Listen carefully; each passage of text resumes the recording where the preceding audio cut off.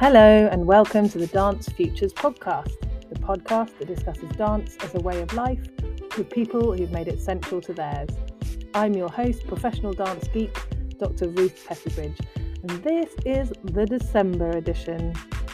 Baby, it is cold outside, and I've been thinking about how we brace against the cold, how we have to kind of stiffen up, and yeah, that's been making me think about how to soften, how to stay open and kind of soft towards the world, even when it's feeling cold.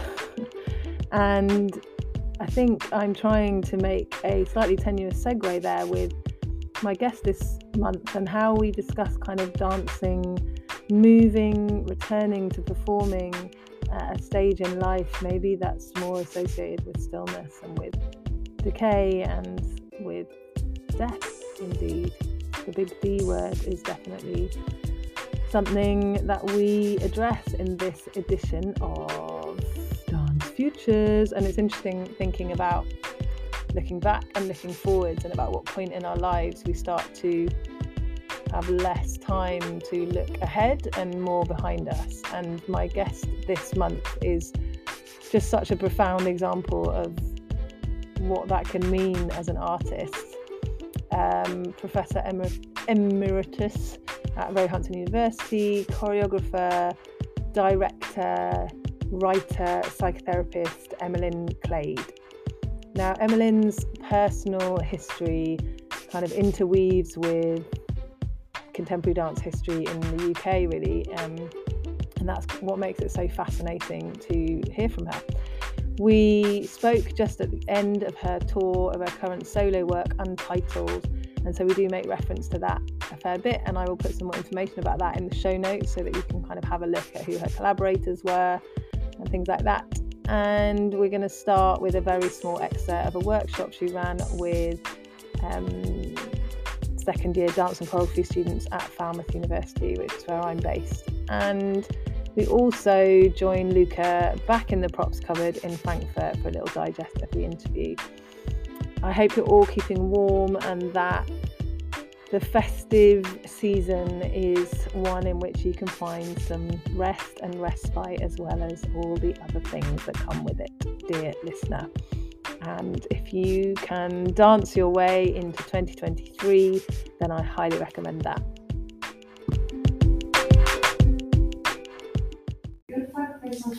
On your own, and there's another whole business around falling, which is about socially keeping each other up. So if I smile,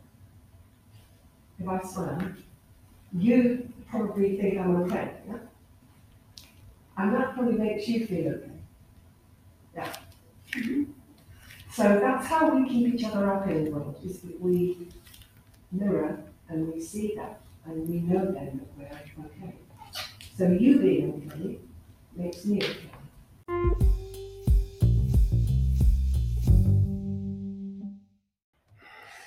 So, Emmeline Clade. Hello. Hi, Ruth. Hi. We are fresh out of a workshop that you've led, which was full of super rich material in terms of feeding in and out of these different aspects of your life and work in dance, choreography and psychotherapy, as far as I could see as a sort of outsider in that. So I'm excited to touch on some of those things. Yeah, and it's funny because I've known you in these different capacities and now sitting in front of you face to face again after a long time. So yeah, it's nice because we met while you were doing your PhD. Yeah, you were my PhD supervisor. Oh my goodness. Yeah, and big times of transition with Dartington closing and coming here, which is obviously quite a chapter in your life as well. When I always kind of do a little bit of kind of, familiarizing myself again and research before this, and I noticed a lot of people referring to you variously as a pioneer of contemporary dance, an icon, a legend. Oh my goodness. I know. So I was sort of wondering about how those kinds of descriptions feel to you. And at this point in your life, I guess, as well, of coming back to performing after 22 years, did you say? Yeah. Is that how long it's been? Yeah. It's been 22 years since I've done my own work. I've done a few bits and pieces, but Okay. in terms of, me performing something of that, it's Yeah. 22 years. Yeah. So how do you describe yourself then, if other people are describing you as a pioneer and an icon? Well, How does those that words are sit? they're terms definitely from outside, aren't they? They're Yeah. used by others to refer to me. I mean, I guess for me, I've always just been trying to sort things out. I'm always trying to sort myself out. And I love that, having what we've just watched, which was felt to me like kind of making a mess in a good way, messing things up. So it's interesting to hear you say yes, it sorting is. things So, out. a little bit of what happens physically in terms of letting go. If you really let go of what is expected, then that's a very messy thing to do, and it's a dangerous moment. But out of that, something different can emerge. And I guess that my life's always been about trying to sort of clear up the messes, try to make a mess and becoming a mess, falling out of something, and then trusting that process. Yeah. And that then something new emerges. Yeah. Or different, not new, nothing's new. Something different emerges. So you can see that as a kind of thread through your career, because obviously if we go way back, you began with ballet. Yeah, fell out of that. Yes. Fell out of ballet, fell out of everything that's supposed to be and what nice white middle class girls do. Just none of it happened. Yeah. None of it worked. Yeah. And I guess I don't know where those words pioneer and icon, I think they come from, I guess, being part of sort of radical movements in dance, but they were mostly collaborative. They weren't individualistic. Yeah, I think that's where, in particular, X6, just again for context for listeners who might not know that, the X6 Collective is a collective of people who were radically shifting what was going on in dance at the time in terms of the hierarchies of choreography and performer, hierarchies of technique, hierarchies. And again, that was a falling out because, again, all those codified dance techniques are very linear, they're very upward focused. And of course, so much what was going on in the somatic world at the 1970s and 80s was about letting go of that linearity, which was great, which was very important for white dancers. Yeah, and so there's a bit in your first book, I think. Yes, no, maybe that was your first book, wasn't it? Seductive Ambiguity in Dance. Yeah. When was that published? 2006. 2006. Okay. So. I'm just kind of reflecting on how that sits with like my own life trajectory with dance. It's funny, isn't it? When things arrive. Yeah. But I remember reading. So I wanted to talk a bit about your writing and how that relates to practice. But I really remember reading this section about Middlemush. Yes. And how that's really stayed with me and really stayed in my teaching undergraduates as well, like thinking about that as this place where it's sort of ambiguity, but not necessarily in a positive sense, in the sense that it's kind of neither one thing or the other, and you're not ever really getting that specificity. Yeah. Have I understood that right? And how do you relate to that now? Yes. So letting go, the in-betweenness for me is knowing what the polarities are. Yeah. And it's by knowing what the specificities are that it is possible to play between. And I guess when I was writing about Middlemush, it's because what was happening in contemporary dance training was that no one was actually getting learnt any of the specificities. They were getting taught this thing which was a kind of mishmash of release, contemporary dance, codified forms. But none of those forms meant anything to the students in a way. They weren't getting the forms, so they weren't allowed to make their own creativity from it, which we did in the 1970s. We had that opportunity because we had the polarities. So we had the opportunity, we were lucky enough to have the opportunity to then see where is this creativity going. And I guess when I was writing about Middlemush, what was worrying me was that the students were not being given the opportunity to find their own creativity. It's interesting, isn't it, that thing of sort of having, do you need something also to resist? Do you know? So you've just been talking and working a bit with this concept of like difference and really differentiation as well, Yes. as a kind of relational Yes. practice, Yes. as opposed to thinking about the disciplines. And yeah, I suppose, I'm just noticing that similarity. I think that's great. It's how to work with differences.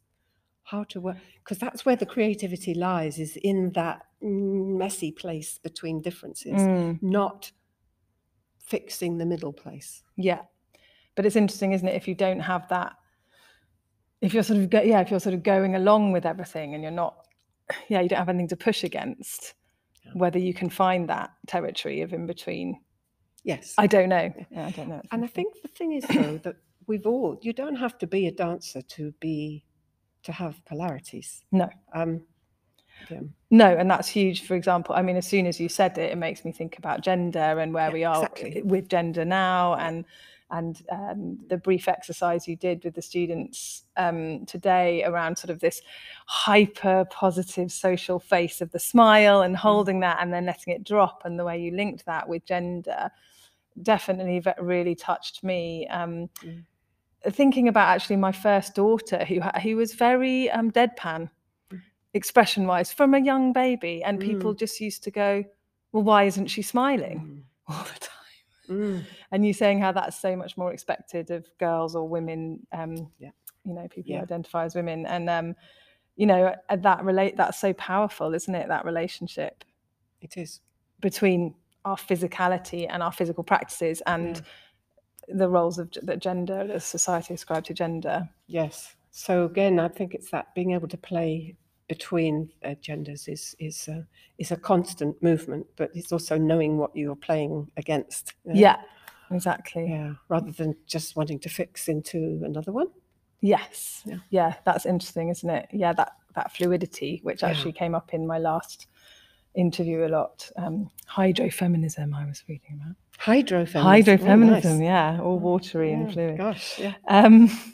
So just a little bit about your writing, which I feel like writing's been really central to your practice, is it? No, you're sort of grimacing here. I am grimacing. But I'm thinking about, I suppose what I'm thinking about is that with New Dance, there was the magazine. Yeah. Straight from the off, it was sort of like, I guess that was about, it's sort of creating a discourse around itself or something, or. Yes, I think we all felt way back then, and I guess I took that through a bit, is that as dancers, I mean, I had no education as a dancer.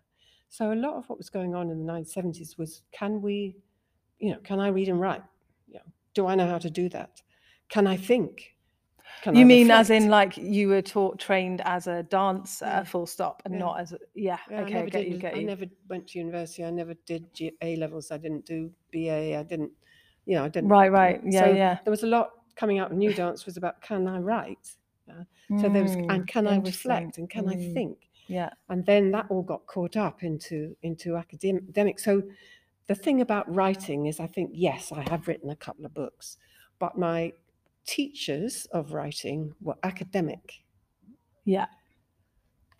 And I got to say that I've never really been comfortable with that. Never quite understood it. I've never really known the language. There's always been this kind of personal stuff that keeps getting in the way.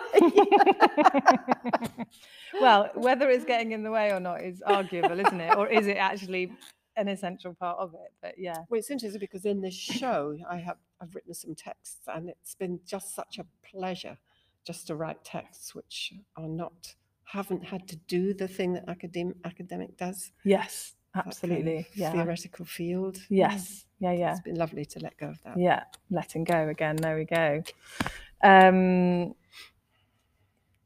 There's so many things that I was going to say about that. They kind of come and then they go, and I'm like, letting go. That's it. I was thinking though, but you have found a way, I think, in both of your books, having read both of them, to integrate the personal. It's very good of you to do that, honestly.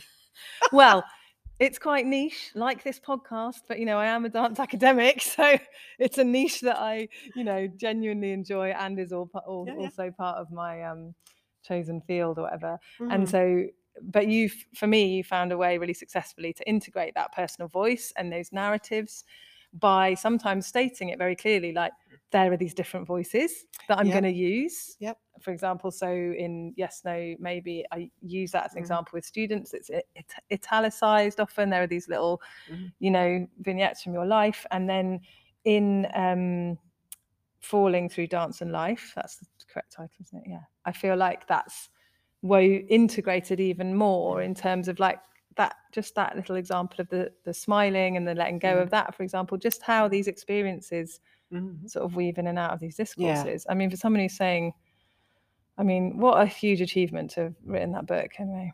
Yeah. It's been important to me, that book. Yeah. Definitely. It is like, it's based in life. There's no doubt about that. Yeah. And you know what interests me is, where does movement and philosophy come together? And experience, life experience and philosophy, it feels very connected in this idea of letting go and body, gravity, ground, and it feels very important to have done that. And that whole existential void existence there. I mean, it was Bell Hooks, wasn't it, who said that she came to theory because she was hurting and the pain was too much to kind of to cope with on her own, and that actually these theoretical discourses were part of supporting lived experience, which I've always found a really beautiful way of linking, like you say, these existential questions or moments or whatever that we face as humans. That theory is actually can be very applied, I guess. It can be very real rather than just this abstract thinking. I suppose that's my point. So we touched on this just earlier when you came in. I was noticing also when I was looking to share some of your work with students, and there's very little film footage of stuff that you've done in the past out in the public domain. So we have access through the library to some things. You do. I left quite a lot of stuff here, I think. Yeah, because you have this long, his standing relationship with Dartington. Yes. Because you headed, this is me filling in I'm like looking at you like, please tell me when you headed the choreography course there from the get-go? Yes, they started a BA in choreography, that's right, and that would have been 2003? Something like that? Yeah. At Dartington. Yeah. And how did that, were you invited to do that, or did you, I had to interview. Yeah. You're like, it wasn't nepotism, I had to interview. I had an interview. Yeah, it was a proper deal.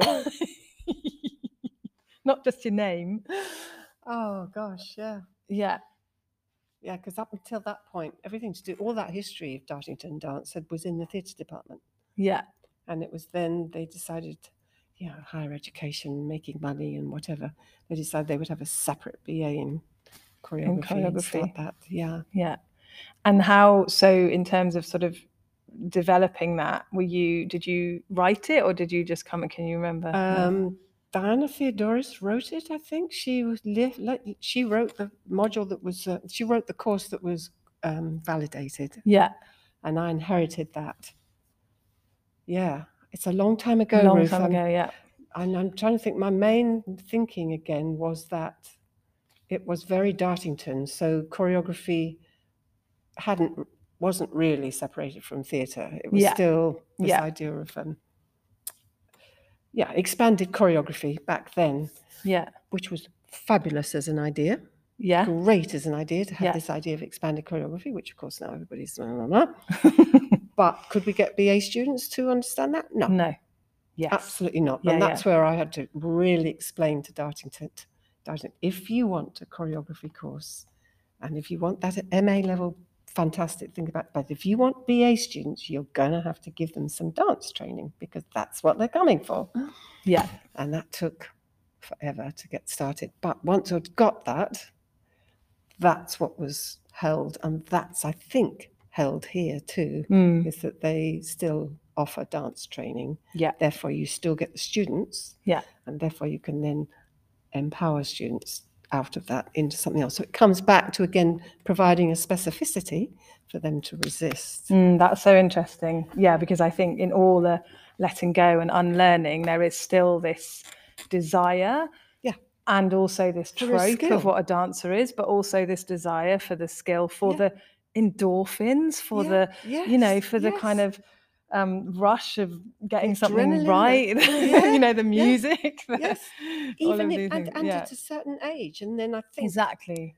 and think then you've got that to let go of, and it feels, I think, and I don't. What's wrong with that? Nothing's wrong with that. No. But I think that's really interesting that you say at a certain age as well, because I definitely notice now the things that I'm looking for from a dance experience or class or workshop are so different to what I was looking for in my 20s. And it sounds obvious, but I feel like there was a while where I was sort of still trying to force myself to have those same goals, experiences, desires, whatever, in the studio. And then when I sort of let go and allowed it to be a different experience, then the pleasure opened up again. Yes. And so I guess I'm also really interested in the fact that it's at this point in your life that you've created this new work, Untitled, and the relationship with the Falling book as well, and the impetus to write that. Is that, would you say there's a sort of, what's the word? Like an axis, a kind of, is it nexus, when I'm thinking about things kind of coming together at a certain point in life or whatever? I don't think the show is about the book. No. And it's more if the book is about, if the show is about queering, and queering is about letting go of fixing. Yes. So there is that element all the way through it. And there's a couple of the texts that are taken from the book, but they're very personal texts. They're not the academic texts at all. Yeah. But the book is, the show isn't actually about falling. No. Well, except that queering and aging are kinds of falling. So yes, they are processes that I am in. And so that makes it, there is a parallel with the book. Yeah, I guess so. Yeah. And you know, what's so interesting is I should really be trying to sell the book while I'm on tour, and I haven't even thought about it.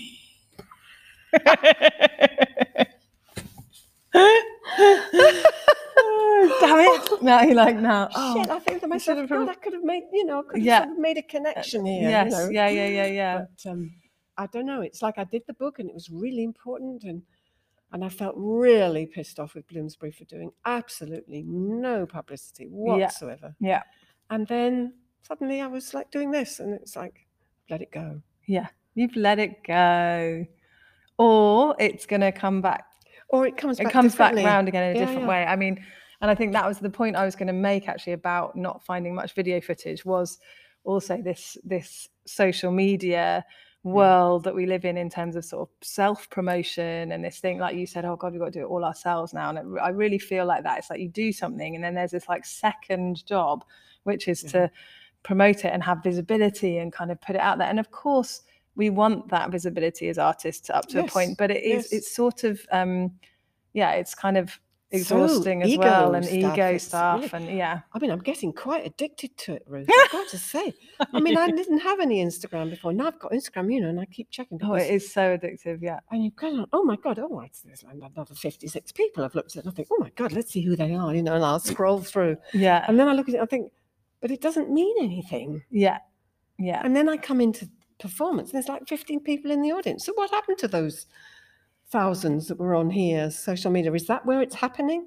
Absolutely. I think that's really worrying. I think that is such a valuable point. And I really remember an experience of organizing an event, having loads of traction online, and then turning up and there being hardly anybody there. And this was a sort of more of a charity activist event, but it made me aware of that disparity. And you can say, well, it's great you've got all this engagement online, but if you're working in live performance, and absolutely, and that's an important part of it, it's very tricky to navigate. Such an important part of it, to be 72 performing. Yes, this is like, whoa, I mean, it's huge. This is not online. This is, I mean, you could be any age and take a photograph, I mean.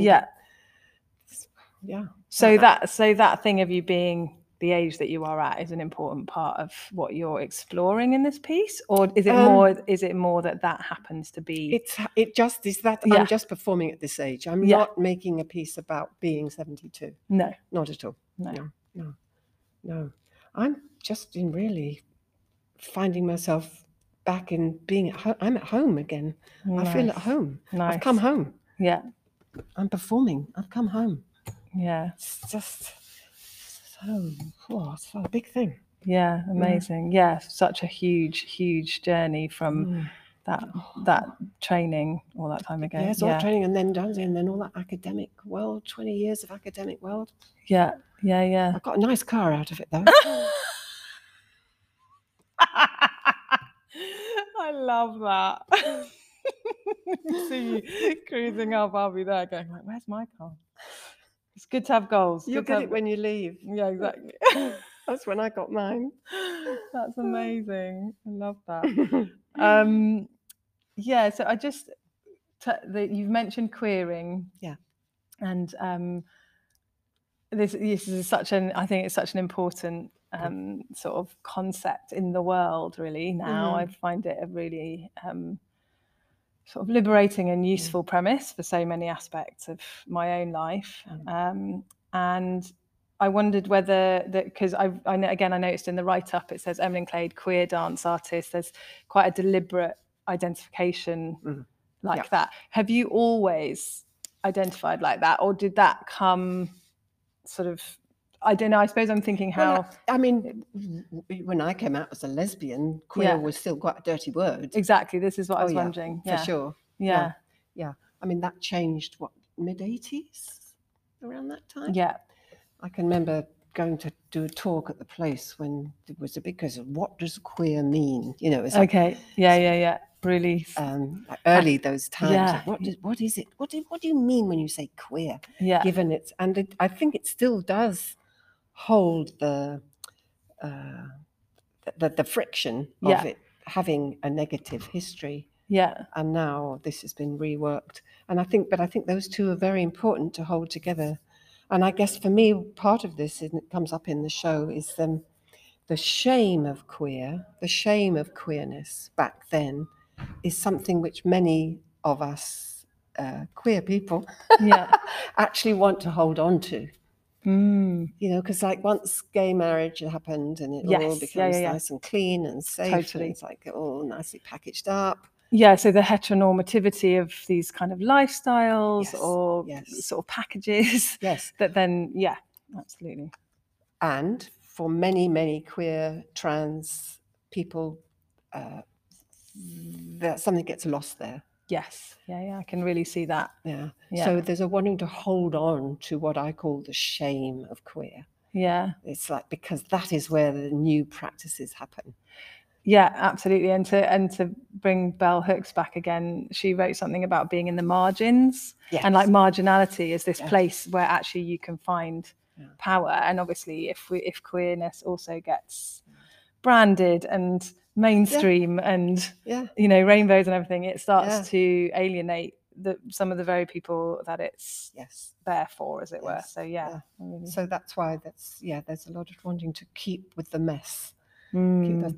Just even with these young students here today and just looking at mess, letting go all the time, not getting fixed. It's just it's a experience, isn't it? Yeah, and I could really hear you trying to draw that out of them, like take a risk, damn it, make a mess.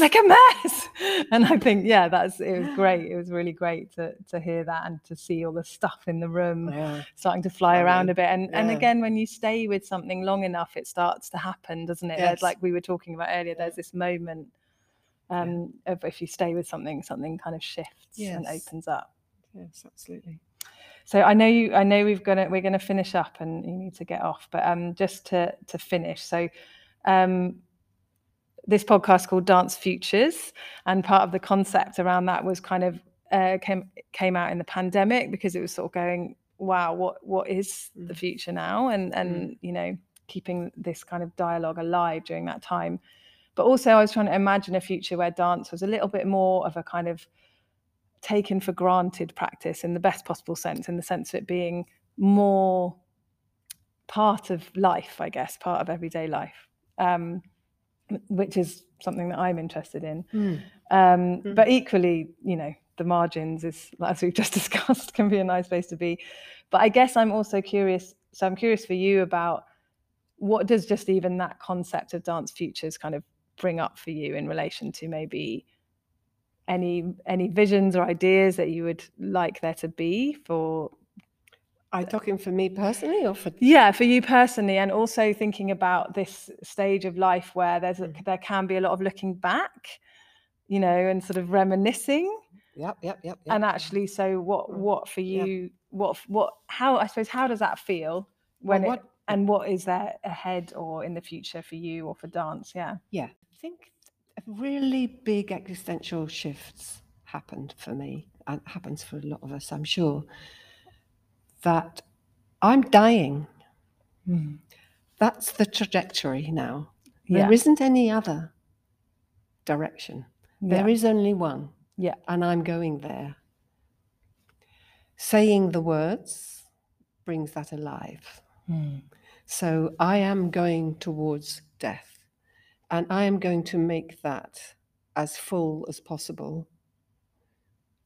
But that's where I'm going. So again, I'm not trying to stay young. I'm not trying to do another whole pile of stuff. I can't. It's not going to go there. No. It won't.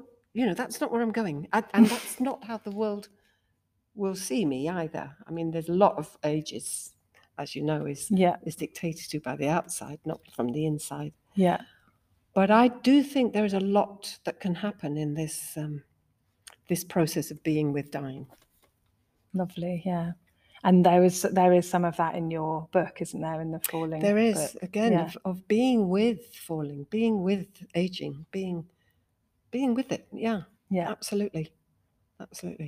So for you, having the fullness of experience in this time, whatever time as much as any of us know that we have left, how does dance what's the role of dance in that time for you then?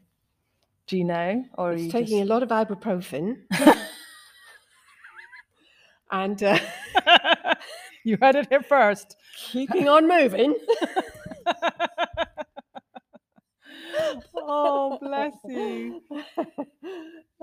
Yeah, no, I'm not really joking. I mean, it's I'm really enjoying moving. Yeah, I really am.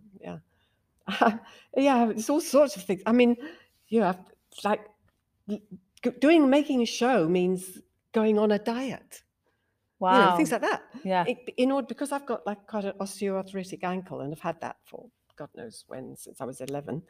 The less weight I have on it, the easier the movement is, obviously. Got you. Yeah, so I thought, right, I'm going to do a show and I'm going to do this thing, and I'm 72, right? So what am I going to do? So stop drinking, gluten-free, sugar-free, and all that. Whoa! It's like, oh my God! It's like it all disappears. Wow! Yeah. So that's been fun. Yeah. Actually, it's been such fun. Wow, that's really nice to hear it described like that, because there's that thing of sort of denying yourself things. Well, now it feels like it's been a whole opening up to being able to find a physicality again. That's a lovely so pleasurable. Yeah. Amazing. Yeah, and working with these choreographers has been lovely, with Florence and that's Heidi, right. I wanted to. Yeah. I mean, it's been very positive to work with. So it's a solo work, but you've been collaborating with these other artists. Yeah. So although I'm alone performing, it's made in collaboration with 3 others. Yeah, Joseph, Heidi, and Florence. Amazing. Well, we'll put all that information in the show notes about your collaborators and the book and the show, so that everyone can kind of dig around and find out more about any of this stuff. But thank you so much for your time at the end of a long day, and I'm so super excited to see the show tomorrow. I'm glad you're going to come. Yes, I'm looking forward to it. Yeah. Thank you.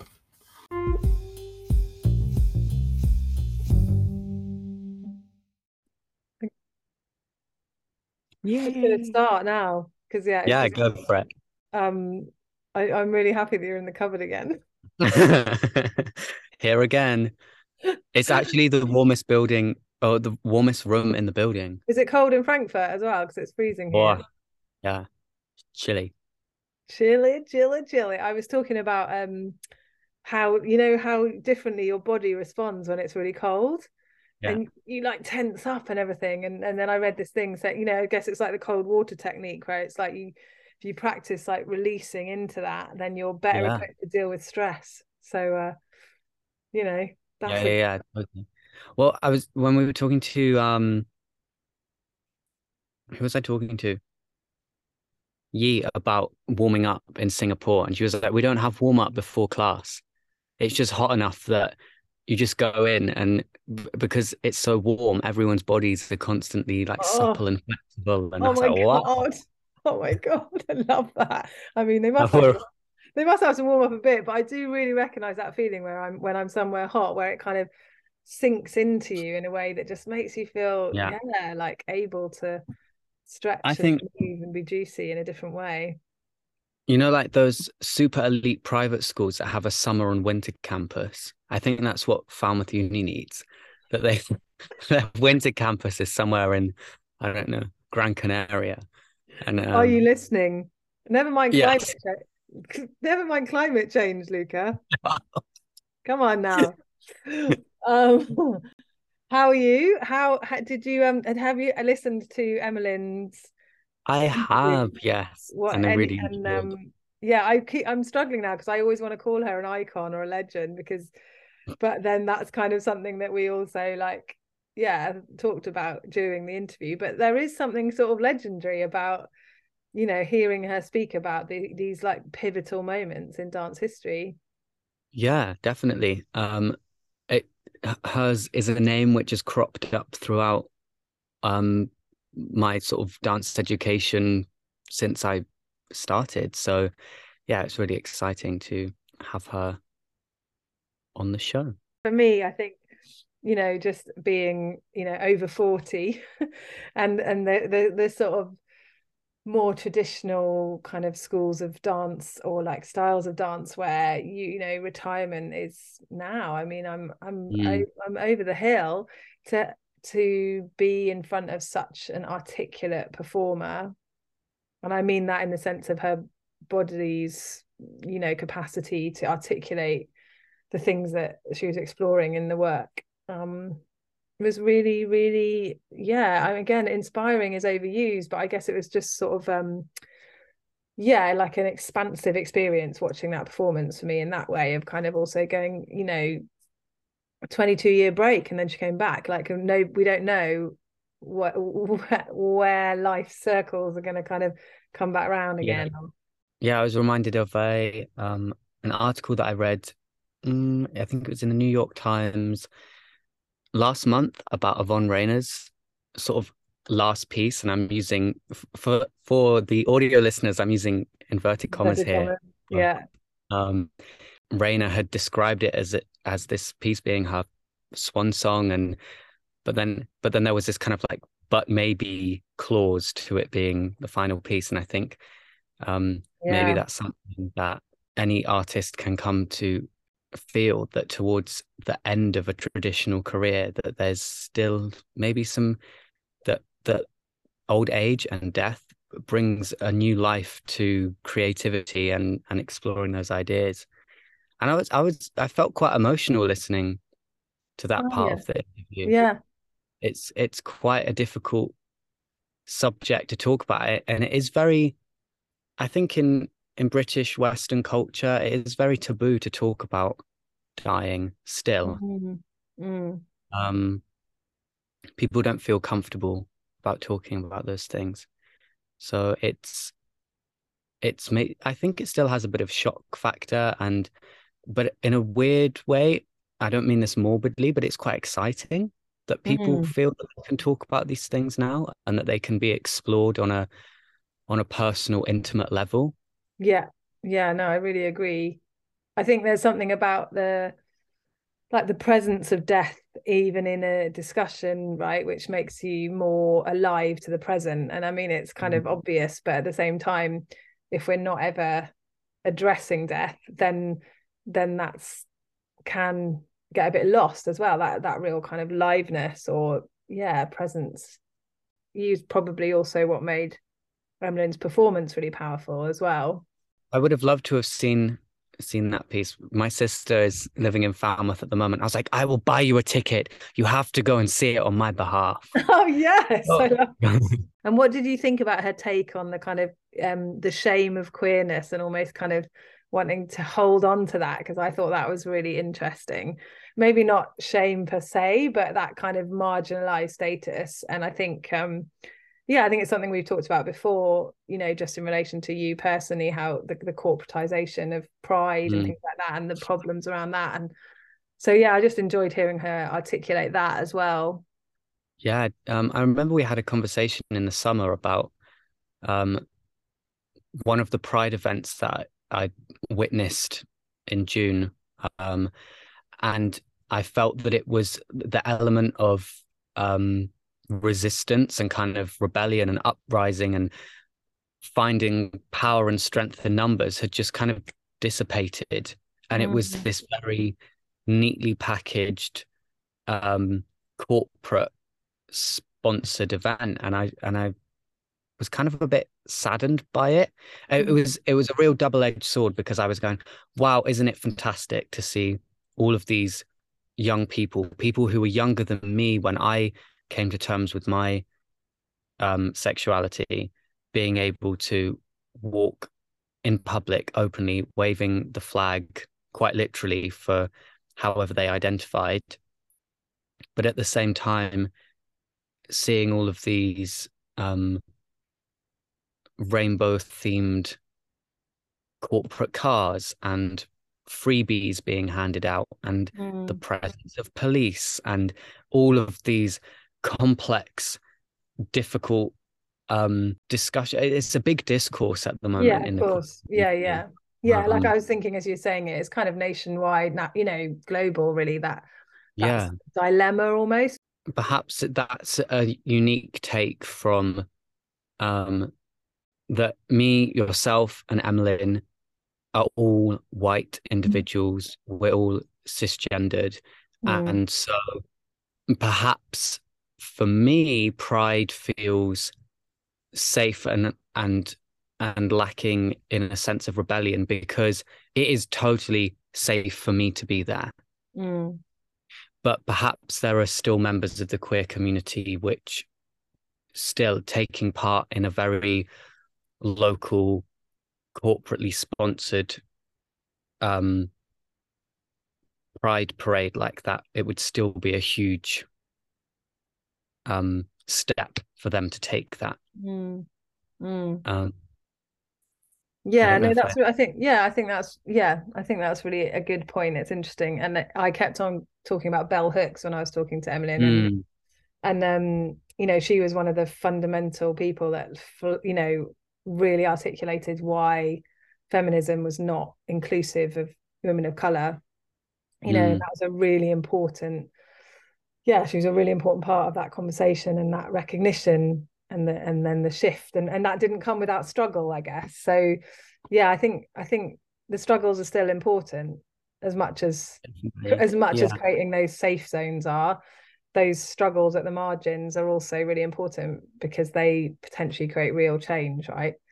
And I think Emily's perspective, I just found it fascinating on so many levels, from the sort of understanding what she's lived through, and as a kind of coming out as a lesbian in the 70s as a classically trained ballerina, and sort of thinking about what that whole kind of identity shift, and then where we are now with gender in relation to some of those kind of really hyper feminized tropes of ballet, and her position in that as a gay woman, and then coming out of that. It's just like the personal narrative, the way that it intersects with these really big issues, and somehow in the piece as well, those things got distilled into a singular body, and working with objects as well. So there was clay, and there was this kind of wolf skin, and then in the image for the podcast this month, you'll see this incredible headdress, which I'm quite pleased it's December edition and it looks vaguely festive.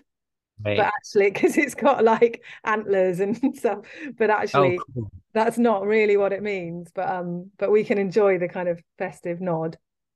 But yeah, it was all sort of distilled in this really concentrated way, and as a solo work, but there's so much complexity in that story as well. So it'd be good to pick up on the point that you made about coming out as a lesbian whilst training in classical ballet. yeah, And just thinking about the hypocrisy there, that there's a large proportion of male ballet dancers who identify as gay, and that's totally okay. It's sort of, even when it wasn't okay to be gay publicly, the ballet industry has always been a safe space for gay men. And this and I double think hypocrisy that I think queer women in general in dance, actually, I think in contemporary dance as well. Yeah, I don't think it. I think gay men and queer men are still more. Yeah, somehow it's more normal or accepted than queer women sort of really being, open about that identity in that context or whatever. I'm not saying that people are hiding it, but just somehow that culturally it's not as recognized or something. Yeah.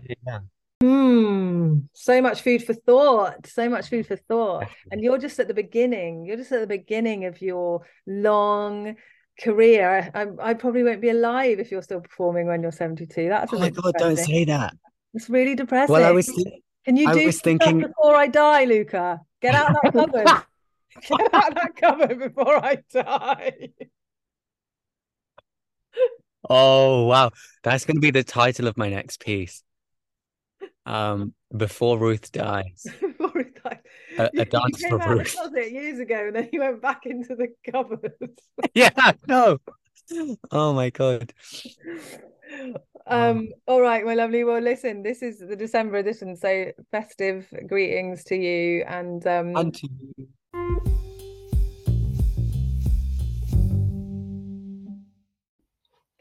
Hi, me again. It's the Geek Out section, in which I try to provide a little bit of insight into some of the niche world of dance academia, hopefully in a way that is accessible and interesting to people outside of that field too, and to not be a gatekeeper to this kind of way of thinking and writing, I guess. It feels only right that, because I mentioned Bell Hooks several times, I just wanted to flag up her work, just all of her work, really. Actually, if you don't know it already, but I probably have wanged on about her before on here, so you probably do if you're a regular listener. One of the pieces I was referring to in this episode is called "Choosing the Margins as a Space of Radical Openness." I know I've definitely mentioned that before. It's one of my favorite titles, and I am a bit of a title slut. I love making them up. I can come up with them after years of practice. I can come up with them quite quickly. Whether I could actually produce the content is another matter, but as a title, that just on its own gives me so much scope for thinking about what that might mean in relation to my own life and work.